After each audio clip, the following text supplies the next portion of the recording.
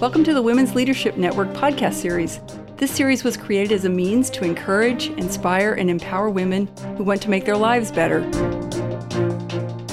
If you really passionately follow the things that, set you on fire, whatever that is for you, figuring that out and going to do that, that's going to make work feel like, you do it for free.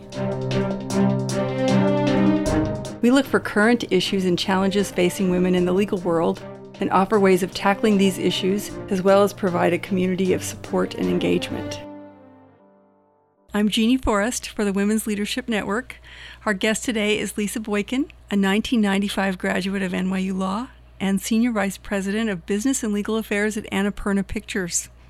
I am so tickled to have you here, Lisa, visiting us from Southern California. We've had a shift in weather, so a little bit of a contrast here, to discuss, among other topics, how to break into entertainment law, but we're going to squeeze in some other topics while you're at it. So welcome. Thank you very much. It is my joy to be here today. And actually on the weather front, I'm glad that it's a little overcast and dreary. It gives me an opportunity to trot out all my black, because in Los Angeles, my friends are always telling me, hey, you're not in New York anymore. Stop wearing black. Yeah, there you go. See, now you fit right in with your, I'm right at home. Village chic. That's right. This podcast is oriented, as you know, around women. So the first question that we always ask is about your experience as a law student and as a young professional. First of all, as a woman. I was reflecting on that because I went to the University of Notre Dame undergrad, and at the time that I was there, the school had only been co-ed for maybe about a decade. I got there in the fall of '84, and I had been used to being a racial minority, but I had never been in an environment where I was a minority as a woman. And at the time, Notre Dame was maybe 30% women, something like that. And so walking into my first class, it was, 25 white guys and me. And I thought, how did this happen? And I think that experience probably really prepared me for going on into the legal profession. Mm-hmm. At NYU, I had the opposite experience, which was that the school was so diverse and there were so many women that you tended to forget that when you get out into the real world, you're going to experience something very different in terms of the number of women partners at a law firm, and what impact, that has in terms of seeing role models and having people, to support you in your career in the places that you work. So I think my experiences at NYU were phenomenal. I had some of the most extraordinary professors. I really enjoyed the students and the life here. And very few people say they loved law school. But I really did have a great experience here. And I did not feel that as a woman in some way that there were any limitations placed on me. And I think it's because of the foundation that I received here at NYU Law. And I still don't believe there are any limitations, but I do think that there are obstacles and hurdles that as women we have to overcome in our professional and personal lives, juggling everything out there in the real world. Lisa, talk about your first year of law school, because I know you had a phenomenal experience in law school. I had a phenomenal experience, but I can also very distinctly recall how difficult it was my first year. I had an absolute crisis of confidence. I thought, oh my God, I'm going to flunk out. How am I going to get a job? What am I going to do? What's going to happen? I mean, I really worried my first year. I had a lot of anxiety, and I realized other people did too, especially other women. Mm-hmm. It's not as if I didn't come in with the same credentials and qualifications as everybody else, but it was a really tough environment, and it made me really question whether or not I was going to be able to make it and thrive. You had come from Notre Dame and a really successful academic life. And it's not as if there's a difference between surviving and thriving. Mm-hmm. And I just want to say to 1Ls and to the young women out there that, it's a tough road. Being in law school, it does make you question everything about your abilities. Even you just could be everybody who is at NYU is smart and capable, right? Mm-hmm. Extraordinarily accomplished. But it's an experience that can really be a knock on your self-confidence. And I think that we also too look at women who have achieved success in their professional careers And we think they're perfect. They never doubted themselves. They never had a crisis of consciousness. They never wondered whether they would be successful or if they would do well, but yet, I'm here to tell you that virtually every woman that I've talked to, and I do think this is a difference between men and women, that you see this so often. Men may not even come to some men may not even come to the table with half the qualifications and smarts that women do, but yet they have confidence in their abilities. They don't doubt that they're going to be able to succeed.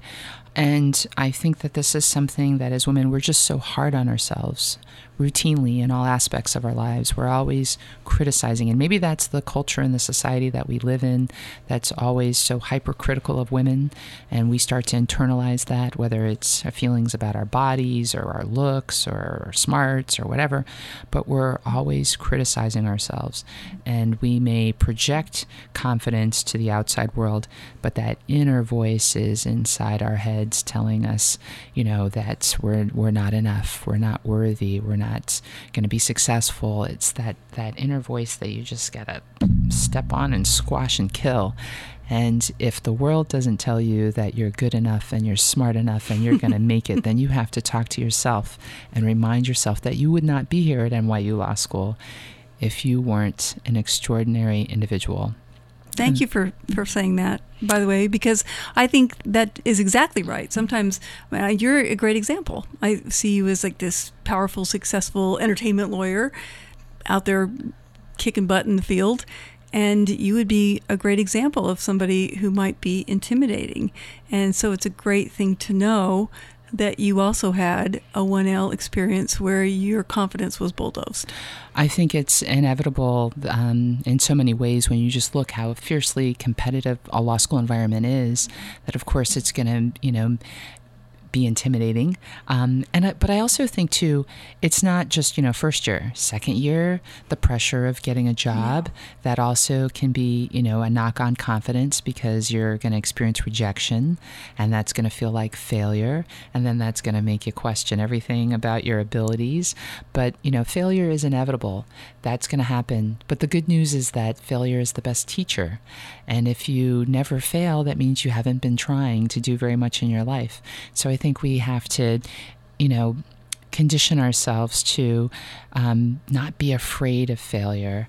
At least try to summon all of our courage to work through it and to take chances. Because if you don't, if you don't play big, you won't win big. And so we shouldn't, shrink away, and we should not think somehow that we're not good enough. I think that that's a universal thing, and I don't think that's just relegated to our first-year law school experience. That's a lesson that throughout our lives we have to remind ourselves, like, I am worthy, I am good enough, and I see people out here who've accomplished great things, and they probably are still staring in the mirror thinking, like, am I good enough? Can I do this? Yes, you can. Mm-hmm. Amen, sister. I like to think that at the law school that we have some sort of a safe haven, but then you do go out into what we say the real world. It's not that law school isn't the real world, but as a young professional, what was that like? Well, I started my career off at Milbank, Tweed, Hadley & McCloy, which is an extraordinary law firm. And I don't think that Milbank is any different than, any of the other big law firms. At that time, back in 1995, there were only a handful of women partners, and I was in an office where there weren't any. I was in the Washington, D.C. office. And again, Milbank, no different than any of the other big firms.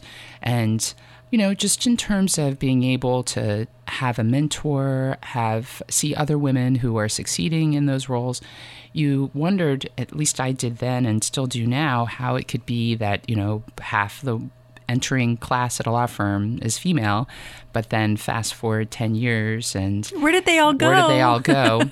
And I don't know that we'll be able to answer that question in this podcast, but right. So many things that factor into that. It's a tough environment for men and for women, but I think particularly for women because you're competing with, wanting to get married and have a family, and just the way the professional working world is structured, it doesn't really, it's not very forgiving for women getting off of the merry-go-round to go tend to their families or personal lives and then re-entering the workforce. And that, I think that's across all professions, but particularly, in the legal profession, it's very challenging. Back. It's the coming back that's hard, getting off the partnership track. It's not at all that women aren't completely capable to be partners at law firms, but it's just the time period in our lives, I think, that makes it more challenging. And I think that causes the attrition for women at law firms. There's been a lot of speculation. There's a lot of ink spilled about why that is. Go back a little bit. I think of you as a real Derek Bell disciple, really. And you were really privileged. I know I was privileged to know him. You were privileged to have the experience of him as not only a teacher and as a mentor. He must have influenced your life as a student. Well, I had the pleasure of meeting Derek Bell when I was a senior at Notre Dame. He came to speak at a civil rights conference that was organized by the late Father Ted Hesburgh, the longtime president of Notre Dame. And I didn't realize it went back that far. Yeah, it went back that far. Wow. I was 19 or 20 years old, and we were seated together at this conference, and I talked to him about my goals and aspirations. And by the end of the lunch, he was, "You got to go to law school," Wow. And at the time, he was at Harvard, and I had plans for after graduation. I went on to live in France for 2 years, and I did a master's program over there. And by the time I came back to the States and thought about law school, he was at NYU. So, of course, I just wanted to follow Derek wherever he was, because I just thought he was one of the most extraordinary human beings I've ever met. I just counted a blessing that I had him in my life for so many years to guide me and to teach me and to, really, I think he's just one of those people who had so much integrity.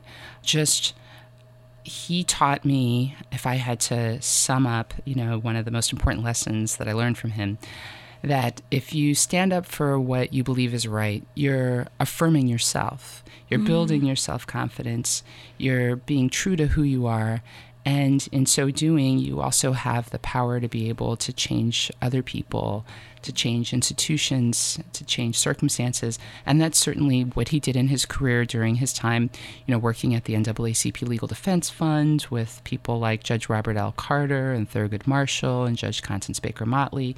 My heroes in the law. Derek worked on, I think, over 300 school desegregation cases and just exhibited so much courage and passion for justice and equality. And I think that that's really what he instilled in all of his students, that desire to do good, to make a difference in our personal and professional lives, and to have a sense of ethical ambition, which of course he wrote a book about that. And that certainly inspired my career, that I want to be successful, but I also always want to give back. And while I wanted to initially go to law school because I was interested in becoming a civil rights lawyer, and here I am an entertainment lawyer, I still feel that with my career I've been able to, do things outside of work that exemplify the lessons that I learned from Derek Bell. That so helped me answer the question, what drew you to the legal profession in the first place? I didn't realize that Derek was influential even before you went to law school. Oh, absolutely. I would not have gone to NYU. I would not be a lawyer had I not met Derek Bell. So I know wherever I go in my life that I'm the better for having known him. Wow. So he's been a giant force in your life for good. Yeah, absolutely. I think about, the things that have been helpful to me in my career. And I thought about, role models, mentors, and sponsors, and understanding the difference that each one of those categories of people play in your professional development and in your personal development. I was lucky to have all three of those in one person, but your role models, the people you look up to, you want to emulate, your mentors, people who teach you, and then your sponsors, the people who have such an unshakable belief in your abilities that they're willing to vouch for you, they're willing to hire you or to write a letter of recommendation for you or pick up a phone call and make a job happen for you. And I really encourage our listeners to seek those people out in their careers and in their personal lives, to have someone there to guide you in your development, to let you know which path to take and give you advice along the way. That certainly has been instrumental in my career. And I think of the other people who I've met along the way. I've often joked that I feel like the Forrest Gump of the legal profession, because so many of the opportunities that I've had have been a result of just luck and happenstance. Meeting somebody who gives you a piece of advice or who opens a door for you, and then they disappear out of your life, and you realize that that person came into your life in that particular moment just to be able to open that door. When I was here at NYU, back to how I broke into the entertainment field, and there's no clear-cut path. It's sometimes a long and winding road. We call that planned serendipity. Exactly, and I think that that's what's so frustrating for people who want to do entertainment, is that there's no set path. But when I was a first-year law student here at NYU, Spike Lee had a book signing over at the bookstore. I went to it, and I don't know why I thought I should ask Spike Lee, I want to be an entertainment lawyer. What should I do? Why did I think he would know the answer to that? But on the spot, he gave me the telephone number of his lawyer, Lisa Davis, who graduated from NYU Law School, and she had just made partner at a law firm. Lisa, I didn't know this. Are you serious? Yes, this is exactly how it happened. And so I called her, and she said, Spike's always giving out my phone number. But she very graciously agreed to meet with me. And, I think it was, probably October of my first year. So it's not as if I met her right at the end of law school. What should I do? She said, okay, so what, you're 1 month into this and you want to be an entertainment lawyer? How about graduate from law school first, do well. And then she told me, go work at a law firm, and from there, find your way. And so that's exactly what I did. I went to a law firm. And one thing I can say about this isn't, the way that everybody has to take, but I have noticed that the gatekeepers in the entertainment industry, lawyers who have senior roles and who are hiring people, they all worked at law firms. So, of course, they think that that's the qualification that you need in order to get in. Yes, and all advice is always autobiographical, exactly, isn't it? That's absolutely right. So worked at a law firm, and then my first break came about 4 years in. I got a job at the national headquarters of PBS, and worked there for a few years, and then did a deal to license Schindler's List from a guy named Tom Wertheimer, who I always say is my fairy godfather in Hollywood. And he was at NBC Universal, and I remember negotiating the deal with him, and I was so green and scared, and he's a very senior guy, and he would say things like, let me check with Spielberg on that and come back to you, and I was so intimidated. But the deal worked out, and a few months later, he came to town. His daughter lived in Washington, D.C., which is where I started off after NYU. And took me to lunch and said, hey, what do you want to do with your career? And I said, well, I've always wanted to move to Hollywood and work in the entertainment industry. And he said, send me your resume. And I did. And next thing you know, within a week, I had an interview at ABC with somebody who I did not realize at the time was a very senior individual at ABC. I went to that interview, and I'm sure I had no clue what I was talking about, because I just didn't know. I think that might have been my second time in Los Angeles. So as it turns out, I did not get that job, and that was a disappointment. But one of the things I've certainly learned along the way, that one of the keys to success is resilience. And while I was in Los Angeles, I'd set up some informational interviews based on referrals that I'd gotten from a young female lawyer I'd met who worked at Paramount Pictures, who I'm still very good friends with to this day. And turns out a job opened up, and I got an offer at Paramount, and that's how I moved to Hollywood and started my career in entertainment. So ironically, that I was devastated I didn't get the job at ABC. I thought I was a failure. What did I do wrong? I was, dissecting every element of the interview. The great irony is that some 10 years later, I got a job at ABC Disney. Mm-hmm. And that is, looking back on it, I just chuckle every time I think about it, because sometimes when we don't get the things that we want in the time frame that we think we ought to get them, we think that we're a failure. And maybe God is saying, not no, but just not now. I call those the listen, honey moments. Exactly. It's like, listen, honey, it might not be now, but it might be later. It is planned serendipity. Yes. So listen, honey, it might be that this one's not going to work out and this door is going to close, but and I saw you in Paramount when you were in Paramount, and you were a pretty green lawyer then. Absolutely. And feeling a little bit over your head. And I think that one thing that I've definitely learned in my legal career, and I would want to pass this advice on, is that it's okay not to know something. Exactly. You don't have to sit and pretend as if you know everything. In fact, people respect you more if somebody asks you a question and you say, let me come back to you on that. And then you come back with the answer, as opposed to making up something on the spot that might end up being wrong. And what's that expression? Better to remain silent and be thought a fool than to open your mouth and remove all doubt. Exactly. Well, so the best guidance, because we do get a lot of questions about breaking into the entertainment law field. It sounds like the best guidance is just this, is show up and do a good job and be patient with the listen, honey moments. And I also think, too, seeking out people who are in the profession, not that you're seeking them out to ask them for a job, but maybe you reach out to somebody and say, hey, can I grab a cup of coffee with you? Can I stop by? Always easier in Hollywood to get a coffee date than lunch, FYI. Really?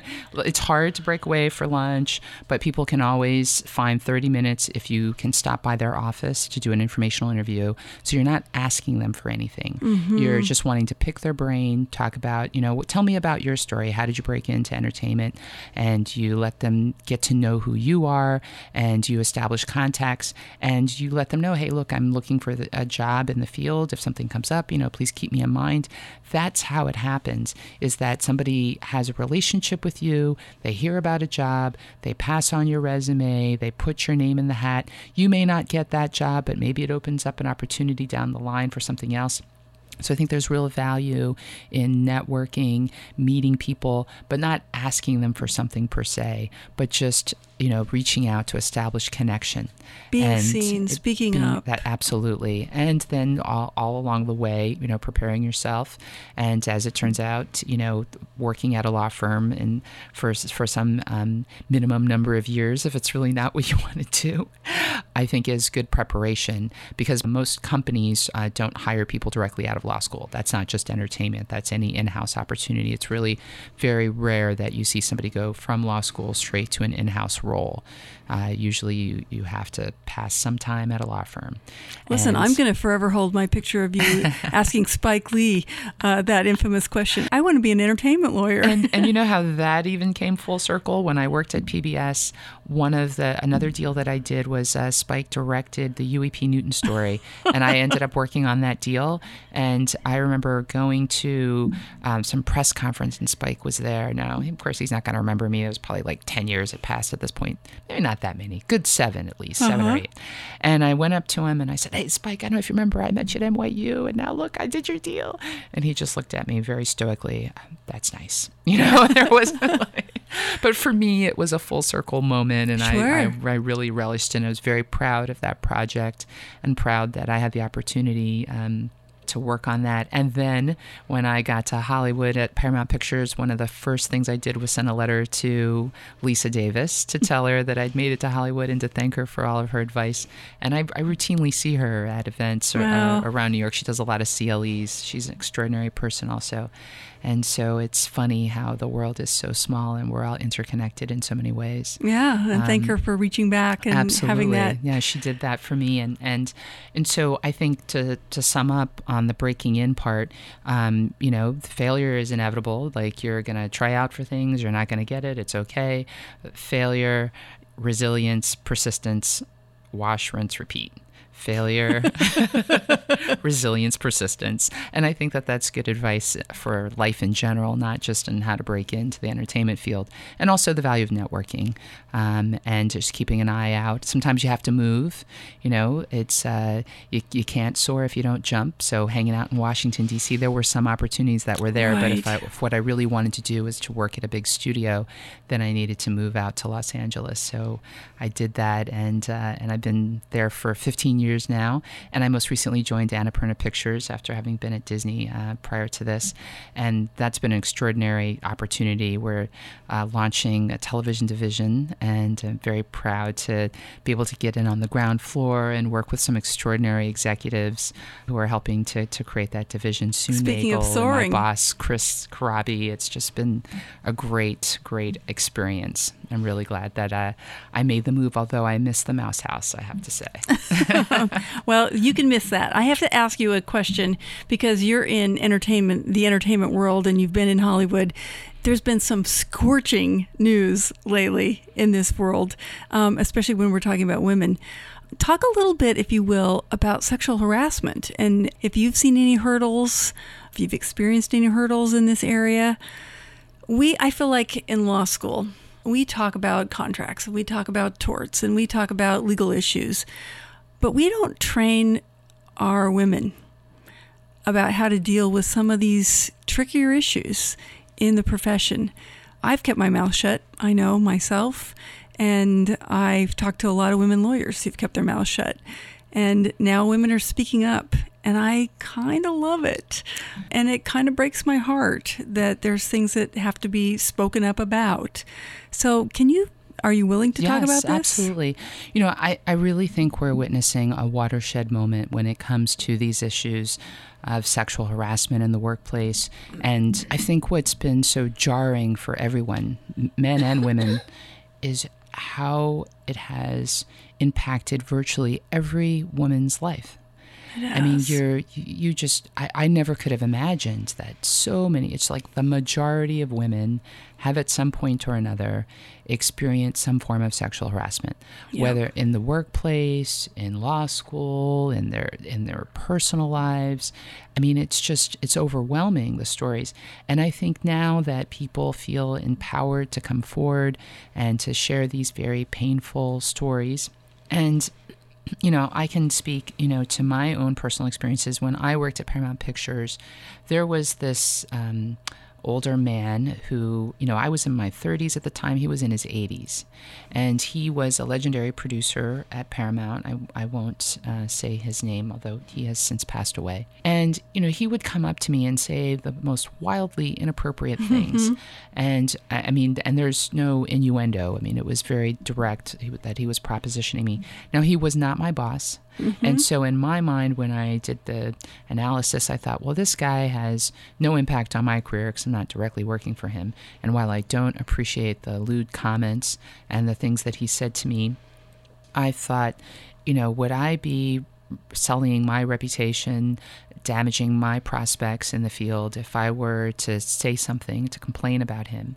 And so I just decided, okay, well, I'm not going to say anything. I'm just going to avoid him because I don't have to work with him. Right. Of course, that did not stop him from coming up to me, especially when I was with other people, because then I couldn't avoid him. And I couldn't say something without revealing to the people who were with me, why I was uncomfortable being around him. And, I'm sad to say that I did not speak up at the time. And now I look back on it and I think that this is why and how these situations persist. And I really feel as if I've learned the lesson that, Alice Walker's famous quote, the most common way people give up their power is by thinking they don't have any. And sometimes, you may feel as if speaking up and speaking out about something in some way it's going to hurt you. But I think when you speak your truth, and again, back to Derek's lessons, that it affirms who you are, it affirms your truth. No matter what the outcome is, you feel validated that you were true to yourself. And sometimes speaking up does have its consequences. I mean, it could be that, we were hearing all these different stories from women speaking out where it sometimes it may damage, your career. But at least you're being your authentic self. Because what's the point of having a career if you don't feel in your heart that you're being true to who you are? And so I agree that in law school, we don't equip women to deal with sexual harassment. And I don't know that we'll solve it all here in our conversation, but I just want to encourage people to speak up and to not be silent and to not think you don't have any power. And again, this is a watershed moment. I think things are changing in our society when it comes to this issue. There is no shame. Viola Davis said something the other week in the wake of all of these scandals in Hollywood, and she said, the predator wants your silence because, it feeds their sense of power and entitlement. And so, don't be silent. Speak up. There is no shame, and we should not feel ashamed for encountering these experiences. And I think it's good for this conversation to be ongoing in law schools across the country, because it is something that, sadly, even though things are changing, that most women are going to experience. That's really incredibly valuable.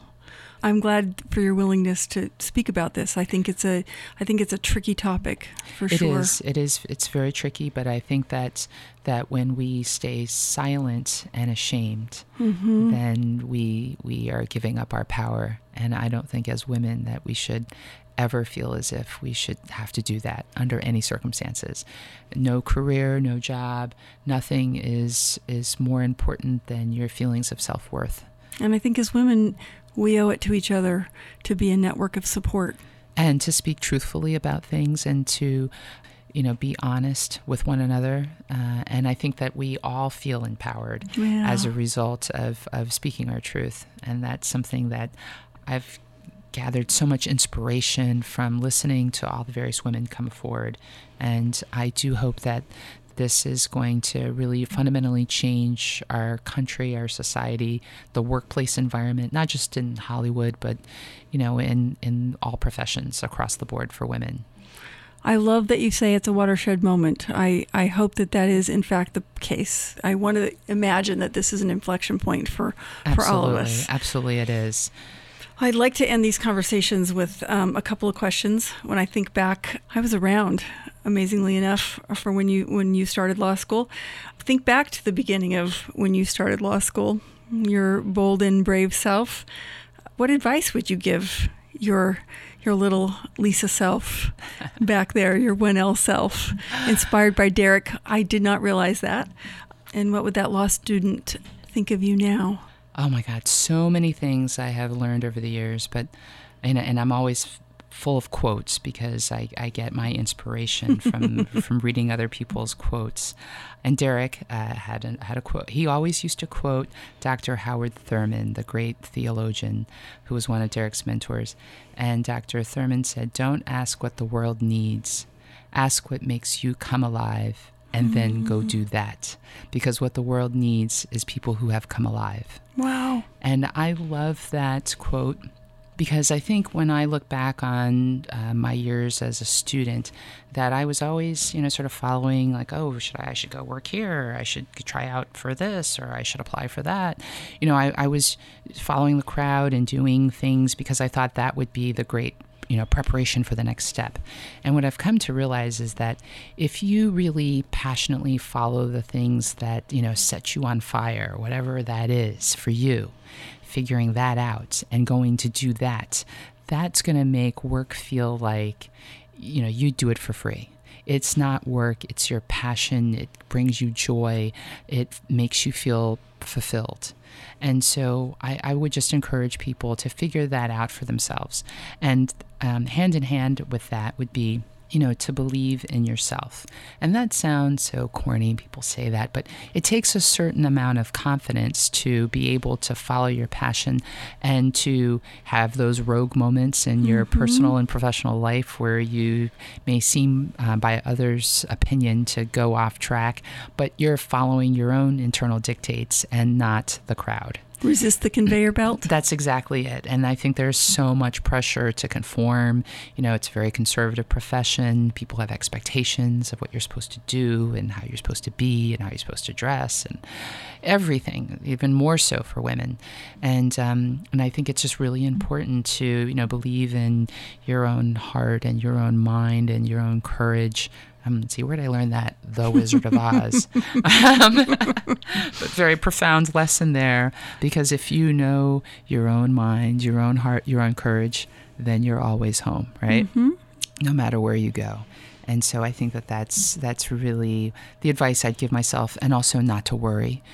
Fear and worry were my co-pilots, I think, in law school, and probably still a little bit now. That's a great those are great motivators, but just sort of believing in yourself enough to follow the things that you really want to do.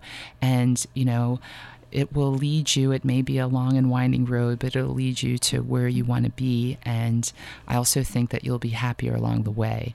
And the other thing that I've learned in this journey is that, being happy isn't about the absence of problems, and having unshakable self-confidence isn't about being perfect. It's just about being resilient and being able to dust yourself off after disappointment and keep moving forward. And we were talking about, what are some of the keys to success? And I would say 3 things. Wabi-sabi. I'll explain what that is. The importance of role models, mentors, and sponsors, which we talked about earlier. Yeah. And then resilience. And wabi-sabi is the Japanese art of respecting and appreciating the beauty and imperfection. Yeah. And I love, a good, very dear friend of mine in Los Angeles introduced me to that term. And I love it because we think in this society that exalts perfection, that if we're not perfect, that somehow that's going to be an impediment to our success. And we're always, especially as women, tearing ourselves apart and criticizing ourselves and finding fault. And we think that God is going to use us through our strength, but actually the portal to his power is through our weakness. Being vulnerable and accepting your weaknesses and pressing forward, notwithstanding these things that, we think we don't have in our lives. That really is the key to it. You can't love yourself and hate the experiences that defined you. And so this unrealistic quest for perfection, be the perfect mom, the woman who can juggle home and family and job and career and marriage and all these things, that quest for perfection, that's what's killing us as women, I think. Wabi-sabi. Every time something doesn't go right or I see some perceived flaw, I think of that word, and wabi-sabi. It really, wabi-sabi. Leonard Cohen says in his great anthem, there's a crack in everything, and that's how the light gets in. Oh, I love that quote, and I think I've got that written down somewhere.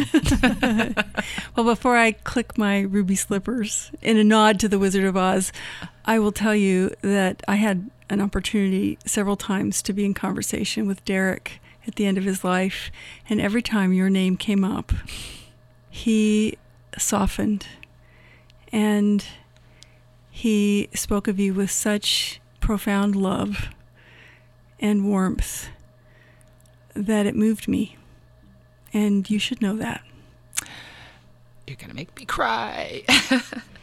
I miss him so much, especially in the times that we're living in now. I feel the urge so often to just, what would Derek do? What would Derek think about all of this? He was just an extraordinary person, and he touched the lives of so many people, not just here at NYU, but, at Harvard Law School and across the country. I feel so privileged and blessed that I had him in my life. He changed my life. I would not have gone to NYU Law School. I would not be a lawyer had it not been for Derek Bell. So many wonderful lessons that I learned from him, and what a blessing it is to know his family. And Janet Dort Bell is like my mother. I just adore that woman, and she is a force to be reckoned with. She recently earned her PhD, and I just think that's so remarkable. And of course, we're here to celebrate the 22nd annual Derek Bell Lecture, right, which coincides with the year that I graduated from law school. So that's always how I remember how many years it's been. And I think this community, this NYU community, is so special. And I feel so blessed to be a part of it. And I just want this next generation of women lawyers to go forward, to have wildly successful careers, to not be so hard on yourselves, and not strive for perfection, but just strive to do the best you can, and to be happy. Thanks so much, Lisa. Thanks for doing this. Thank you. Thank you for having me. All right. All right. For more information about the Women's Leadership Network at NYU School of Law, and to access more episodes in this series, Please visit us online at law.nyu.edu/womensleadership.